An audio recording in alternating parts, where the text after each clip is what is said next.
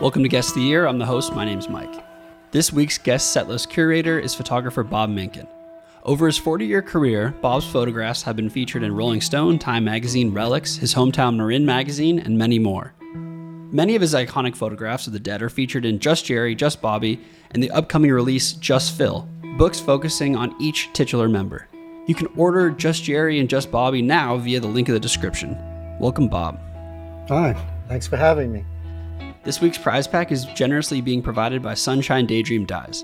Aaron of Sunshine Daydream Dyes is a creator of small batch wearable art, including handmade batik and ice-dyed clothing. Also, tapestries, embroidery, hand-embroidered patches, pants, and overalls. Aaron learned the art of batik in college and quickly fell in love with the process. Her batiks are drawn, waxed, and painted by hand with a focus of detail and consistency placed into each shirt. No two pieces are exactly the same. Erin is a full-time art therapist who, in 2015, turned her passion for art making and the dead into a small side business. Look out for her seasonal releases in custom batik, tie-dye, and embroidery work at sunshine_daydream on Instagram and Sunshine Daydream Dyes on Etsy. Both those links are in the show notes. Alright, here's how the game works. We'll play the first part of a Grateful Dead live track, and each contestant will use the messaging system to silently guess which year the performance is from. Contestants, who are all in a video conference together, can message in their guesses at any time during the clip or in the 10 seconds after it concludes. Whoever is furthest from the correct year is eliminated. The last two Deadheads standing will hear 3 tracks, and whoever is furthest off from the correct year in aggregate wins. We've got a record-setting 6-time defending champ Steve here with us, and we'll meet the rest of the Deadheads in a moment, but first, without further ado, the Grateful Dead.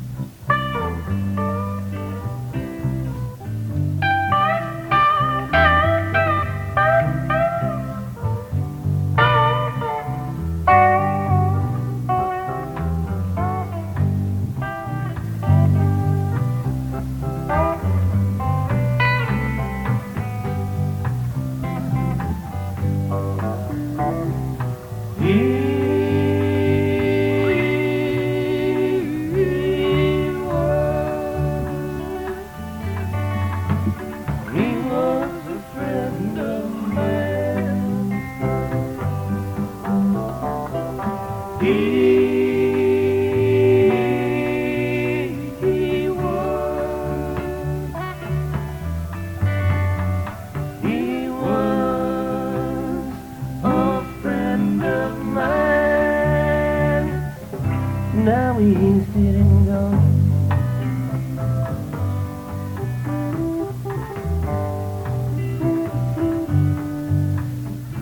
This morning,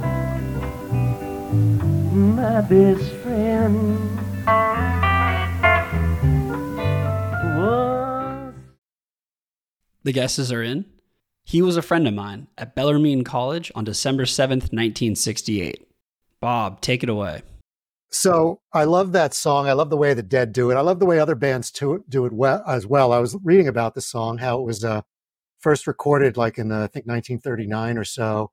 But everybody seems to change the lyrics on it. Dylan, the Byrds, Dave Van Ronk. I mean, a whole, everybody. And I just loved Jerry's voice, and the poignancy of the song just always impressed me. The versions I listened to mostly were from like 69 and 70. So I was looking for a version that I hadn't listened to before. And I was like, oh, wow, 68, that's going to throw a zinger on it. Because I always associate that song with 69 and 70. Well, everyone else associates that song with 69 and 70 as well. Steve, Warren, and Gunnar all guessed 69. Lars guessed 70. Sorry, Lars. Warren is 49 from Toronto. Warren, you guessed 1969, and you're on to the next round. Nice work. What'd you hear there? I heard he was a friend of mine. It sounded like 1969 because that's what I associate that song with. I wouldn't have been able to distinguish that from December 68 in any way. Well, nice work. You're on to the next round. As is the 6-time returning champ, Steve, who's 51 from Lincoln, Nebraska. Steve, 69. I associate that song with 1966. Those are the 66 versions are the ones that are in my DNA. And I think I've only heard one other version from no, it wasn't 66, and that was from 69. And the dynamics, and I heard TC in there, I think, and Garcia's bends on the guitar before they started singing had a I don't know, I felt like 69. Sure. Also going on the next round is Gunner. Gunner is 59 from Roy, Utah. Thanks for being here, Gunner. Why 69? Well, like Steve said, Garcia's guitar at the beginning kind of had a Working Man's Dead vibe. And I was also, I was hearing what I thought was TC, and that was the big sway factor for me, because when it first started, I was sort of leaning towards 1970. But hearing TC is what kind of sold me on 69. I can't say that I've heard a whole ton of versions of that song. I always default to the Springfield Creamery 1972 version, you know? That's where I came from. Do you find that picking out TC can be difficult? Because it is for me. It is difficult. It's very difficult because the big difference is TC is a little bit more melodic than Pig, you know? But he's always kind of buried in the mix in my experience. Bob, you started photographing the band a little bit after TC's time, but I'm wondering if you've had any run-ins with him. Yeah, I've met TC. I'm friends with TC, and I've got a chance to hang with him many times. I mean, in the modern era. I can't say that word. He's really funny, and he has a memory like you wouldn't believe, and he's also smart as a whip, man. Does he have any like a Pete Best complex to him, where he's like, shit, you know, like? I don't know if he did. If he does, I never saw it, and he probably got over it about 40, 50 years ago. You know, I was thinking about the other day when the Dead were inducted into the Hall of Fame, and they had Garcia there as a cutout because he didn't want to do it, but TC was there, and it was amazing that somebody must have pulled some strings and got him to be there, because he was a member so long ago for a relatively short time, but a very potent time in the Dead's history. So I thought that was pretty cool that he was inducted as well with the band. Wasn't Robert Hunter inducted as well? I don't remember, but he sure should be. It wouldn't be no Grateful Dead without him. Well, Lars guessed 1970, and for being 2 years off on an obscure song, he's eliminated. Sorry, Lars. Lars is 27 from Beckley, West Virginia. Welcome, Lars. Tell us about the 70 guest. I think I've only ever heard that he was a friend of mine on like XM radio in my car on the free trial. You know what I mean? And honestly, when I was kind of trying to get ready for this, I skewed more in the 80s because that's where I was having a lot of trouble guessing. Honestly, not being super familiar with this, they were kind of in tune and in control, and it reminded me of like 70s Uncle John's band. And so that kind of swayed me towards 70. Same old story. I had 1968 typed out first, and I heard some lick, and I was like, no, this is great. Like, this is super in tune to be 1968. Like this, they're locked in. And so I've swayed towards 70. There's something about them where like, their best moments in some years sound like what they sound like all the time in other years, so it's a really good clip to find. I like that. I like that quote. Yeah, that's great. Lars, how did you get into the Dead? I kind of grew up around hippies, so there were always like Steelies around and stuff like that on shirts and like flags. And then, I got like one of the Grateful Dead best of compilations and kind of listened to that. But I knew they had this live following because like I worked at this campground and there were these hippies at the campground, and one, he wanted to go to the 50th anniversary shows with the campgrounds in New York, and he was catching the bus to get to Chicago, and he missed the bus the first day and came back to the campground and tried the second day and made it. And I think he just wandered around in the parking lot the whole time. But yeah, that was my big introduction to like, oh, this scene is still happening, and there's all this great music from so long ago, and that kind of got me started into the live stuff. And then I'd say, I don't remember exactly what year this was, but that Cornell 77 remaster came out, and I listened to that a lot. And that got me really heavily into like finding new live shows and stuff like that. So kind of a on and off obsession ever since. On and off. So sometimes it wanes. Yeah. Sometimes it wanes. I get hyper fixated on other music and stuff like that. I'm a musician by trade. So a lot of times my music has to be kind of focused. So I can like learn new music and stuff like that. So I kind of like lose time to listen to as much live Grateful Dead as I want to sometimes, and kind of lose track of it. But I get in and out of it, and I've been into it recently, so it's fun to be here. Yeah. Are you in a band or something? I'm involved in a lot of different musical projects. So I'm on faculty for the jazz studies program at Marshall University, which is in Huntington, West Virginia. I go up there like one day a week and teach improvisation, and I have a jazz combo that I instruct as well. And then I play with other groups. I play with a guy named Chance McCoy. He was in a Old Crow Medicine show for a while. He lived in Nashville for a while and moved back to West Virginia. And so now I'll travel with him some as well and play. I play upright bass mostly, so I play with him. And then there's another guy I music direct for. I'm all over the place. I'm pretty busy most of the time. He won America's Got Talent. His name is Landau Murphy, and he's from Logan, West Virginia. So I'm music direct for him, and he does like a Frank Sinatra tribute kind of thing, but has other elements of like Motown and R&B and rock and stuff mixed into the show as well. So it's pretty fun. We play like The Way It Is and stuff like that. So there's a little Bruce Hornsby bit in that. We have fun with it. So what's the role of a music director? A lot of what I do is like I'll like make the set list for the shows, and I'm in charge of like hiring musicians. It varies from show to show. Sometimes if you're a music director for a show, like you coordinate kind of like conducting the show, but you also play an instrument. And it's the same thing where you're in charge of like sending out music and making sure everyone kind of knows what's going on for the show. So that's really cool. That's a fun position. Yeah. Lars, do you have anything you want to plug? I play with an old time band called Long Point String Band. We've been together for like 8 years now, played a lot around West Virginia and stuff. We're looking to do some touring in the Mid-Atlantic region coming up here soon, so keep an eye out for that. Again, it's called the Long Point String Band. You can hear this and a lot of the other music I've played on a playlist on Spotify. It's called Lars on the Track. There's a lot of bass playing on there from me, as well as some saxophone playing. Sax was my first instrument, and I do a lot of that still. So yeah, again, that's called Lars on the Track on Spotify. Hope you check it out. Thanks. Lars, thank you so much for coming on the show and taking time out. Hey, it's great to be here. Excited to listen to the rest of this. That was tough. So good work. Hey, and good pick, Bob. It's great to be here. Good to meet briefly. Thanks, Lars. Thanks, Lars. Gunnar, Warren, and Steve are on in the next round. Bob has another pick.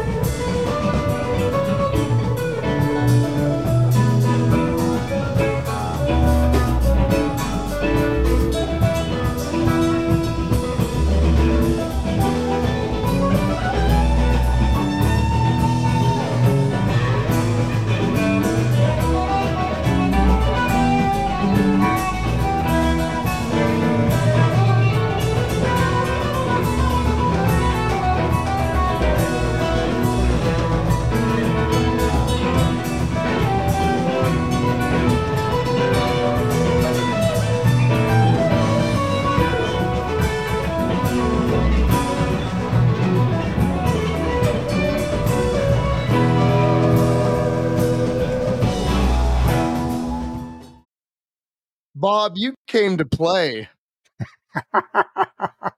Yes, I did. I didn't come here to make it easy.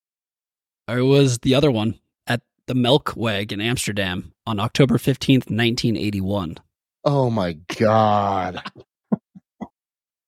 Bob, tell us about that one. So that was my first time to Europe. And when I heard about these shows were happening, I figured out like I wanted to go. So I couldn't find anybody to go with. So I went myself. And at the show in Rüsselsheim, the Rock Scully said that the next two shows in France were canceled and the next show was going to be in Paris. But one of the people I met on the tour was kind of new, had inside information and said, they're going to play at this club in Amsterdam. That's where we should go. This was from the first night, the 15th. And it's close, dear to my heart because, it was a great experience for a 22-year-old Deadhead, first time in Europe, being right up on the stage, right in front of Phil and Bobby during this. And I remember during this other one, I remember closing my eyes and looking down and saying to myself, I'm never going to forget this moment as long as I live. So, and the thing that makes it an added twist is, of course, Jerry and Bobby were playing not their typical guitars. So that throws a little, zinger on it where it kind of can kind of distort what you're thinking, what year it's from. So sorry. Is this the show that they didn't have any of their own instruments? Well, it was just Bobby and Jerry. Okay. Phil had his bass. Jerry had a Yamaha, like a store-bought Yamaha guitar, and Bobby had a Telecaster look-alike guitar. The drum setup was much simpler. Phil had his bass, like I said, and Brent was playing whatever rented keyboard they had. But Jerry still sounds like Jerry, no matter what guitar he plays. And, Tiger was the guitar on the tour. But, a lot of people said it was borrowed, this, that, and the other thing. And I finally asked Steve Parrish, so what was the deal? So the deal was that he didn't want Garcia and Weir's guitars to kind of go on this kind of loosey-goose thing to Amsterdam. He wanted it to go with all the equipment safe and sound to Paris for the next show. And he didn't tell Bobby and Jerry that, and they were really like kind of freaked out a bit. So he said that day they went to a music store in Amsterdam and bought those guitars. And he said it was just funny because the young guys working in the music store had no idea who they were. And I asked them what happened to those guitars. And, it was probably given to somebody and they just disappeared. Well, Steve Parrish's unilateral decision to get new instruments reverberates through time 40 years later because it eliminates our six-time defending champ Steve, who guessed 71, Warren guessed 72, and Gunnar guessed 78. We'll get to Steve in a sec, but Gunnar, you were closest. You're on to the final. You guessed 78. Tell us about that choice. I'm dumbfounded that I was the closest. The big thing that I was hearing there was I thought I heard Keith. So that's sort of what I was going by. I can't believe that Steve is going away. I can't either. Well, it does have an old sound to it. I mean, I will say that, in defense of picking 71 and 72. Yeah, Warren, why did you choose 72? I was obviously wrong. I was lost. I was confused when the music came on. But I thought it was lively, like an early 70s. Jerry seemed like he was in control, but on hindsight, it clearly wasn't. So I can't explain it. I know that typically when I hear these songs, I know, when it's something I know right away. I never really got my head around that. Maybe it was the different instruments. I didn't hear Brent at all. I'm not sure why. That's where I'm at. Not a good explanation. I screwed up, but I'm really feel like this is a massive, massive fluke that Steve, we caught him on a really soft moment. I've heard the last 6 episodes and I've never seen you make a mistake. All right, Steve, you're a legend on the show. You've won 6 regular season games in a row, but you also won the whole Tournament of Champions. The only thing that could get you out was them not using their own instruments. Tell us about what you heard on this track. Well, I feel like an idiot.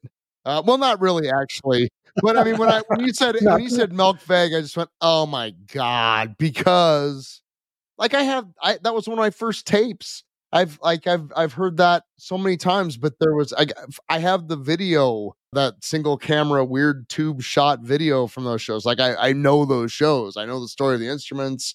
But what I heard an audience tape from 70 or 71. I couldn't tell if there was 1 or 2 drummers. And my head was stuck on like the spring 71 shows. That's what I was hearing. I was hearing Garcia's guitar, like that peanut guitar, and the chords that Weir was playing and some of the phrasing. I'm like, that is April 1971, man. And then I thought, well, shit, maybe there's 2 drummers. I can't tell.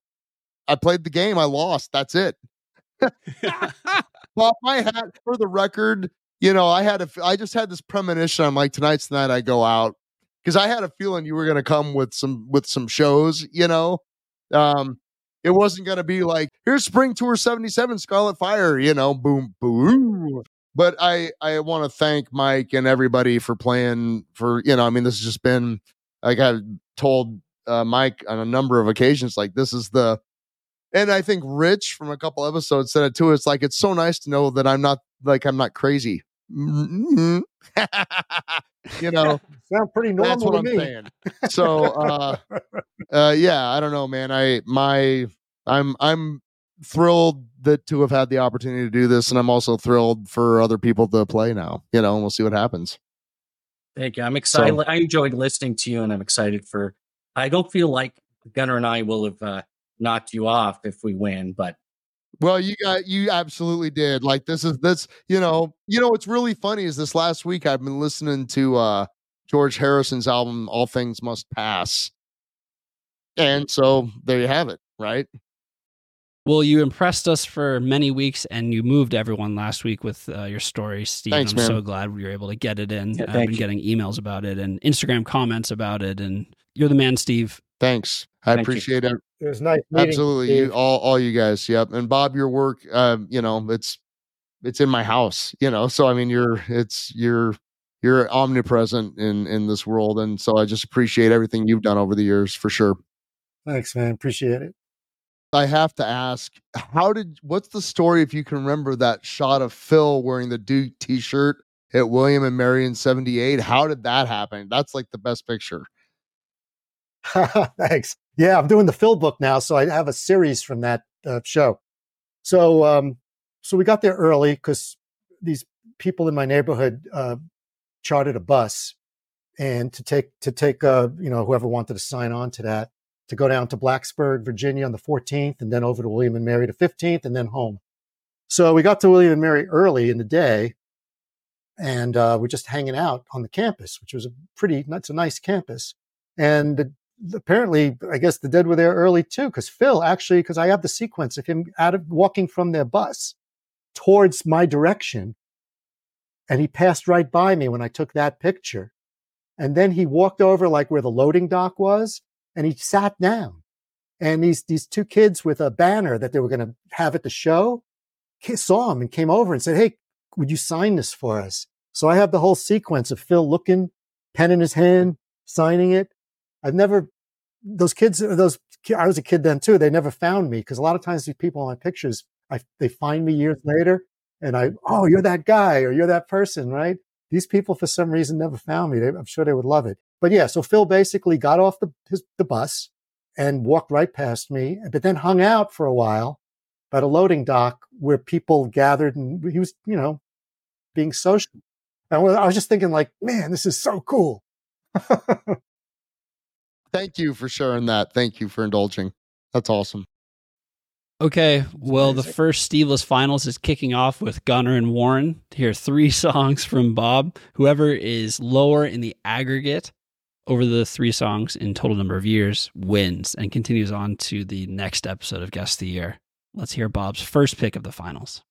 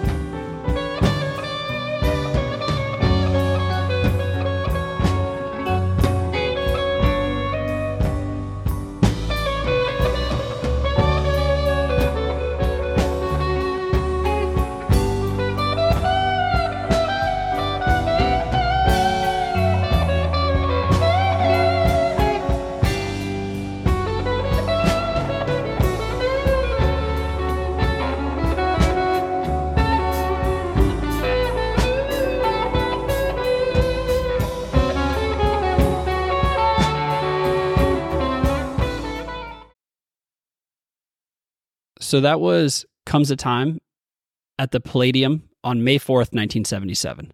Bob, that was gorgeous. Could you tell us more? I'd have to say the jam after the Comes a Time that night that led into the playing in the band that ended the show was probably one of my most favorite pieces of Dead that I got to see. The Dead did 5 nights at the Palladium, and my friend and I waited all night online at Grand Central Station. We got tickets for 3 nights. Why not all 5, you ask? Well, because tickets were like $750, and, who can come up with all that money for 5 nights? Since I was already going to Hartford and, so had enough for 3 nights. So we picked the first night, the 29th, and the last 2, the 3rd and the 4th. And the 3rd and the 4th, we had the same seats both nights, 5th row center in a theater show. And it was a Wednesday night. I was, the waning days of high school. And, it's a Wednesday night, just after being in school all day, take the subway because I lived in Brooklyn, take the subway into Manhattan to the Palladium. Why not do acid on a Wednesday night? And when you have to go to school the next day. So let me tell you, it was so mesmerizing. I mean, Jerry, I still have a picture of him in my mind because I didn't take any pictures. He just looked so sad when he was playing. Like he looked just so like he was living the word, like of the song Comes a Time, like through the emotion of playing it. Like his face just looked that way. And I've listened to this a million times and figured 77 definitely has those tones to it that you guys might get. So figured I'd throw you a bone. Yeah. Or did I? No, yeah, they're very close / got it. But Bob, I'm wondering how you got into the Dead. What preceded that show and that acid trip? Oh, well, I started listening to Dead when I was like 13. So as long before I got to see any shows. The progression was meeting a guy who turns you on to getting high. Then you start hanging out with friends you knew kind of like through elementary school and growing up in the neighborhood. Then you found out that they got high also. Oh, and they're listening to this music that sounds amazing. Jimi Hendrix, Cream, Johnny Winter, Jethro Tull, all this stuff. And now you're enveloped in this whole new world, this world that involved growing your hair long and not caring about school and just wanting to get high all the time and hang out with your friends and listen to music. But the thing was, most of the bands that I got turned on to, they were gone already. Like there was no Cream. There was no, Jimi Hendrix. But wait, the Grateful Dead, they're still around. You could actually see the Grateful Dead. They just kind of had resonated with me a lot. And, in my neighborhood, the older kids who had seen them, there was just all this mythology about them, all these stories, these long shows and all this shenanigans that go on. And it just fascinated me. And then, when you start listening to the songs and the words, it involved travel and, card games and all this stuff. It just, sucked me in like, I'm sure my story is not that unusual. So it wasn't until I was 15 that I got to finally go to concerts, because like Watkins Glen was when I was 14, like kids in my neighborhood went, like, how am I going to go? When they played at Nassau Coliseum in 73, well, shit, how do you even get tickets for that? See, like I'm the older brother. So my sister took her to her first show. She wasn't even 13 yet. So she benefited by having me as an older brother. But, I'm the older brother. So anyway, it wasn't until I was 15 when some older kids took me under their wing and took me to shows. So the first show I went to was the Dead at Roosevelt Stadium in 74. But what happened was it rained out. I was there and there was the Wall of Sound and I was so happy I was finally at a Dead show. But it rained out and it was postponed. And I don't want to get into it now because it still bugs the shit out of me. But I wasn't able to go back to the makeup show, which was a few days later. So what happened was the Dead, as you know, took a hiatus right after that. So they didn't come back to the New York area or really any area, unless you lived in San Francisco, till 76. So I didn't actually get to see the Dead until 76 when they came back in June. But Garcia Band, I got to see a few months later in November 74 at the Capitol Theater when he played with the band with Merle Saunders. So that, kept me going. I saw a bunch of those shows through the spring of 75, and then Kingfish came around. So by the time I saw the Dead, I saw all the members except for Phil, or Mickey too, because Keith and Donna Band opened for Kingfish, and Billy was a guest drummer for Garcia. So I got to check off all of them. So when I finally saw them at the Boston Music Hall on June 11th, 1976, I got to see Phil finally. And now you have a book of Phil photographs, just Phil, as you do Just Bobby and Just Jerry. And I'm wondering, I saw Just Jerry when it came out, and I thought it was such a good idea. So what was the creative origin of this series of one band member being featured at a time? Well, I was kicking around ideas with my wife, and she goes, well, why don't you do a book on Just Jerry? And that just really stuck. Just Jerry. It rolls off the tongue nice. So that's really was the germ of the idea. And I knew I would be doing one on Bobby. And then I was going to see how it goes if I was going to do one on Phil. Of course, we got some wise guys asking me, am I going to do just Brent and just Vince and stuff like that? But it really enables me to focus in on one, that one person, on stuff that wouldn't make it into a general book of Grateful Dead photographs, because you have to cover so much ground. Like I did with my first book, Live Dead, was my general book of Dead photographs. But here, with these, I can get into the more obscure photos and just go, deep tracks, so to speak, which is a lot of fun, which is what I'm doing now with the Phil book. I'm almost done with the layout. It's going to go to the printer in a few weeks. And, I'll get the printed books probably in the spring. So that creative limitation excited you? Yeah, you have to have a parameter, because without a parameter, it's like wide open. It's too much. You get paralyzed by too many options. So, I want to do another book on just focused on the my New York photos, like living in New York, not just Grateful Dead, but everything else. I mean, like in the 70s and 80s, like Bruce Springsteen at the Palladium in 1978, Paul Butterfield and Rick Danko at the Lone Star Cafe, Jethro Tull at Madison Square Garden in 78. I have all these great photos that mostly haven't been seen much because the Grateful Dead stuff, seems to somehow get out there more. But I want to do a book just focused on the tri-state area, all the venues, the Beacon, the Capitol, and all that stuff, all the clubs in Long Island. So that'll be a future one. How's your hearing? Hearing is definitely impacted. Okay. I've been wearing earplugs for years, but those early Hot Tuna shows probably destroyed me. So Warren was closer. Warren got it exactly 77, and Gunnar guessed 76. Warren, nice pull. 77, did you just immediately identify? Oops, 77. Well, I thought it could be 76, and there's some really nice comes at times in 76, but 77 it sounded like that. But it could have been 76. It's a beautiful jam, and that May 77 sound is fairly distinct, but I was so surprised by being so off before that I'm definitely not coming into this with the confidence I thought I would. Gunnar, you were 1 year off on 76. Warren was saying you could see it. What were you thinking with the 76?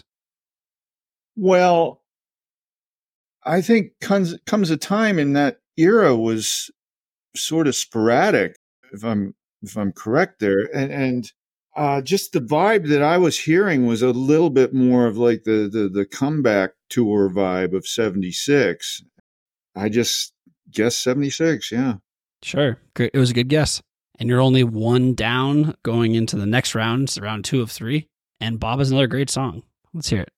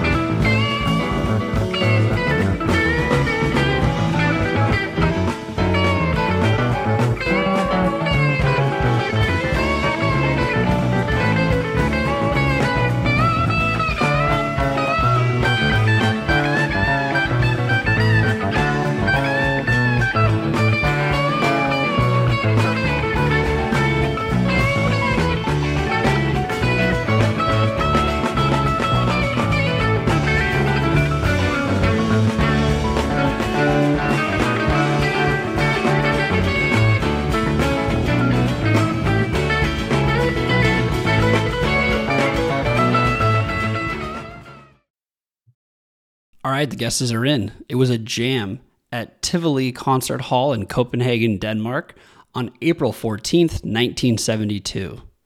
Bob. So this popped into my radar only recently, even before this show. I was even thinking about this show. I was visiting my mom last month in New Jersey, actually. While I was there, hit a couple of Bobby shows at the Capitol. But so I was working on my laptop and I was looking on YouTube for things to listen to. And this thing came up. And if you look it up on YouTube, it's called Grateful Dead Feeling Groovy Jam Medley, 10-song mashup. And I just let it roll. And it went from like 69 to 74. And it was, oh man, it was so good. And this person who edited it that way. So for this, I thought I got to include something from that medley. So he had it nice and isolated, like timestamps for the different shows. So it was really hard to pick out what 90-second clip of this mashup to do, but I settled on this one. Thanks, Bob. And I will put the link to the YouTube video of the jam medley in the show notes. Gunnar was closer. He guessed 1973. Warren guessed 1970. So Gunnar ties it up. They are both 2 years off in total after over 2 songs. Gunnar, only 1 year north at 73. What were you thinking there with that guess? Well, when it started playing, I was hearing Europe 72. But the thing that threw me off was during that jam, all of a sudden I thought I was hearing an Eyes of the World jam from 73, and all of a sudden I'm like, no, it's not 72, it's 73. So you can sort of hear, listening to that there's sort of the seeds of the jam that went into Eyes of the World a year later. Wow. Some deep listening there, Gunnar. Nice work.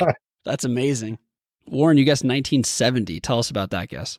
Well, I heard right away it was the Feeling Groovy jam, and I had in my mind some of almost the China Rider stuff they were doing in 74. I was sort of there. I didn't hear that, though. And I heard 72, the sound. I even heard Blunky Keys, which wouldn't have been in 70. But then I kind of had in mind, I didn't know a lot of the stuff that happened in late 1970. And I knew that they were doing in Dark Star, they were doing these Feeling Groovy jams. So I thought, 70. I hadn't heard it, or I would have known it. I don't think I would have forgotten that one. But anyway, great pick. It's coming down to the wire. But before we go on to the last song of the finals, Warren, would you please tell us how you got into the Dead? I got into the Dead, I guess in high school, I had a couple of friends who had older brothers. I'll shout out Mike and Bip. And we were borrowing tapes and hanging out. And then the Dead came to Cops Coliseum and I couldn't go. And that must have felt like Bob during the Roosevelt Stadium show. It was just devastating at the time that I couldn't attend. And then ultimately got to go to, and you sort of hang on that for a bit. And I was already obsessed and I was trading tapes and just became absolutely obsessed. I would just listen to tapes and get tapes and kind of packages coming from everywhere. And I was just obsessed. And from the back of relics, I would do blanks and postage. I just was really obsessed. After Jerry died, I was very upset. I wasn't as into it for a couple of years. And then, now it's, we're going, I saw every incarnation of these bands through the years and got into other music and have 3 kids and a busy job and a life. But the level of obsessiveness that I had for about 5 years of the Grateful Dead was my tapes, I had 700 tapes or something. I would have won this game with those tapes, I'd give you the exact date, right? And I would give the date. But this is harder, much harder. But anyway, I was a tape head, really more than anything. Did you get to the point where you had so many tapes, people were asking you for the tapes? Were you like the tape master? Yeah, amongst my friends, I certainly was. And I would befriend people who had, you're trying to get these low generation tape. I was at audience tapes too. I really enjoyed that. First gen audience tapes. If you got someone, and those kind of people were really nice to share. People who Maxell UDXL2S. I would do XL2Ss. I would take the stickers. I'd send them back for T-shirts. Yeah, XL2S 90s was my tape. It was a lot of fun for sure. Thank you, Warren. And Gunnar, can you tell us how you got into the Dead? Well, I saw my first show in 1983. But before that, I did not like the Grateful Dead. I'm an old prog guy, and I was going to college at UNH, and on my floor, all the people up there were Deadheads, and so it was just drilled into me. And Blues for Allah really broke down my defenses. And so at the end of the school year, they were all driving out to Saratoga, New York, and they invited me to come. And I certainly had heard that, Grateful Dead is the greatest live band there is, so I figured, what the heck, $8 I was there. a piece of paper, and I didn't know what hit me, so all I knew was I had to go back. I got to see him again in a couple months in Portland, Maine, and after that, me and my buddy were like, well, they're playing in Worcester in a couple nights, let's go. And so, yeah, that's sort of a similar story to everybody else, I'm sure, but yeah, I've been doing it ever since, and I continue to do it. I think I might have taken a couple years off around like 2000 to 2002, because around that time I was lost in alcoholism, and I found sobriety, and once I'd been sober for a little while, I started trying to get back out to see the guys again, and from then on it's been on, baby, and still loving every minute of it. Yeah. Congratulations. That's amazing. And so you started seeing shows again, and what was that adjustment like? I remember the first show being a Rat Dog show in Park City, Utah in 2002, and it was weird. It was definitely weird, but the more grounded I got in sobriety, the more I realized that the whole spiritual aspect of the Grateful Dead, it grew on me, because I didn't have a higher power before I got sober, and I'm not one to say that Jerry was my higher power, but I found a higher power, and then I realized how the Grateful Dead music it all tied in so much, It's church, I'm sure we all know the feeling. So yeah, it's a great journey. I mean, and like the other people have said, it's so much better than it used to be. I don't have to spend half my time in the men's room line, and I don't have to spend half my time in the beer line, I can totally focus on the music, and I can be a lot more discerning in what I'm listening to. I don't miss anything, Well, thank you, Gunnar. I'm so glad people are sharing these stories on the show. My pleasure. All right, these guys are deadlocked at 2 points each going into the third and final song, unless there's a tie. Let's hear Bob's pick.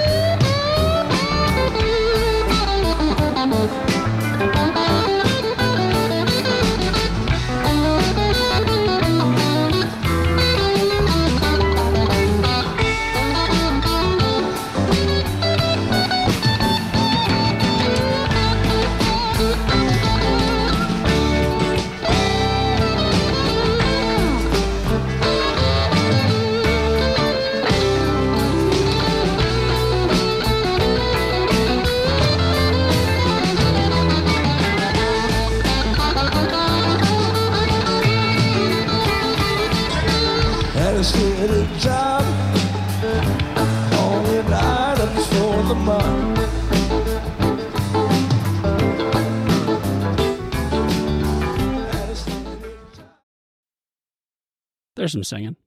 We've got some words in there. Yeah. A couple.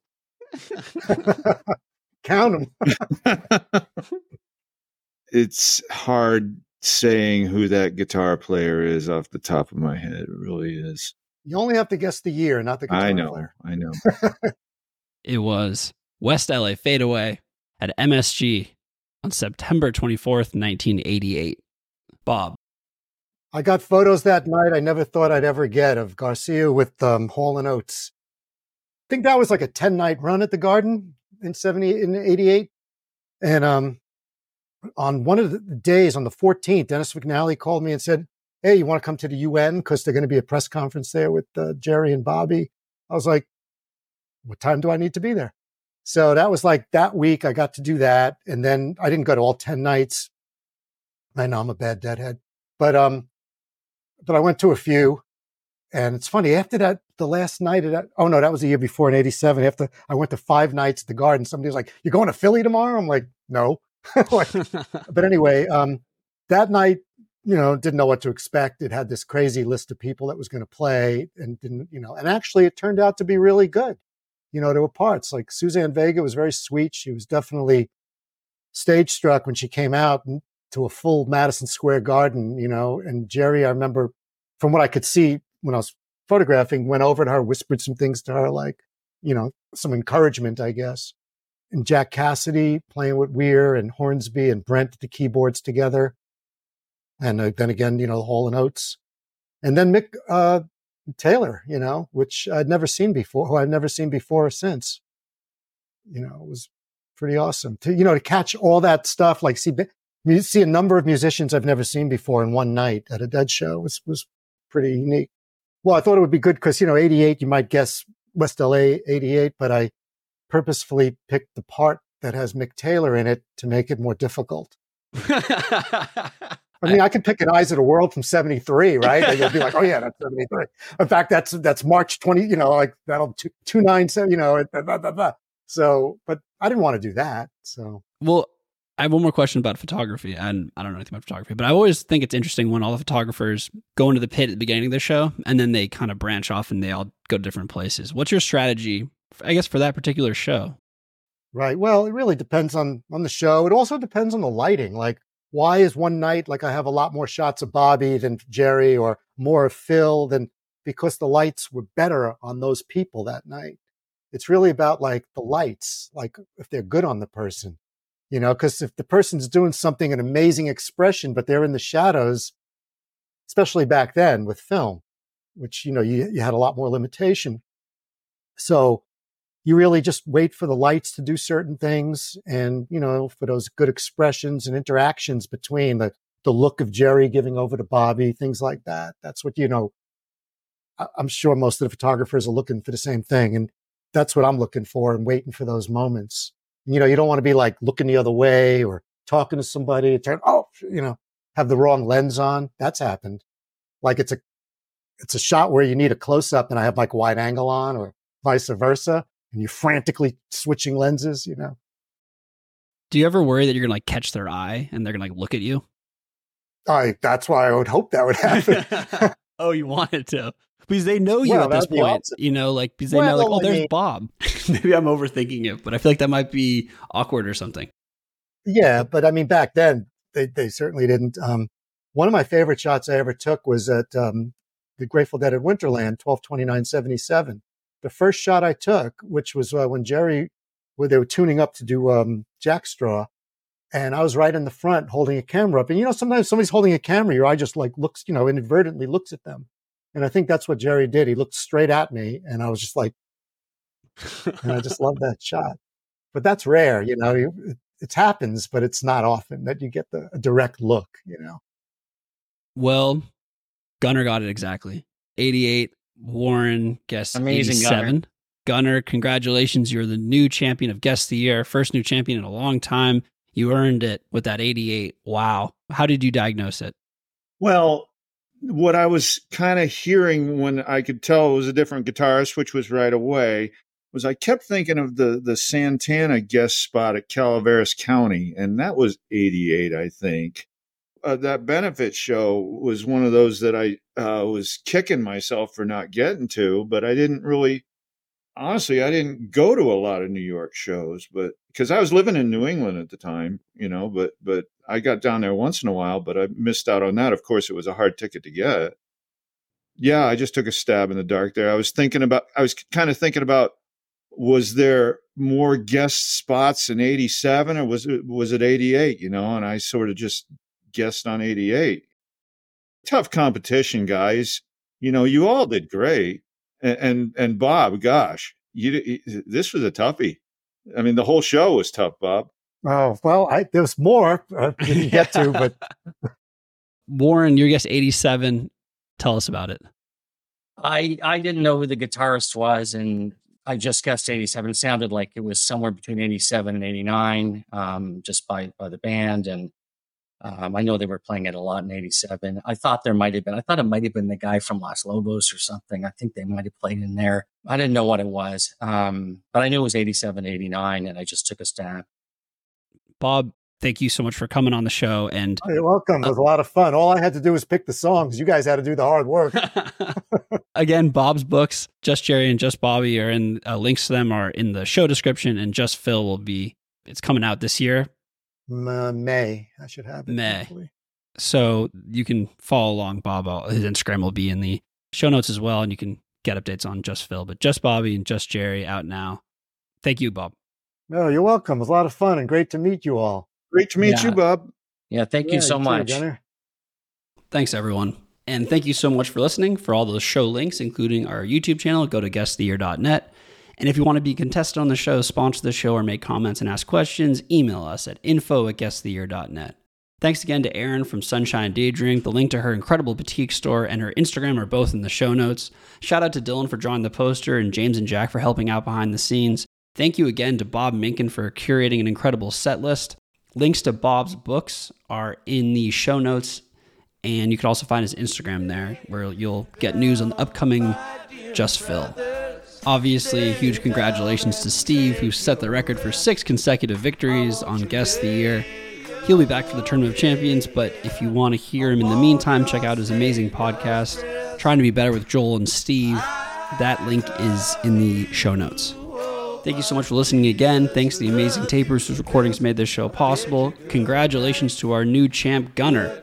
And to our other contestants, thanks for playing, and remember, it's all one song anyway. And I bid you good night, good night, good night. And I bid you good night, good night, good night.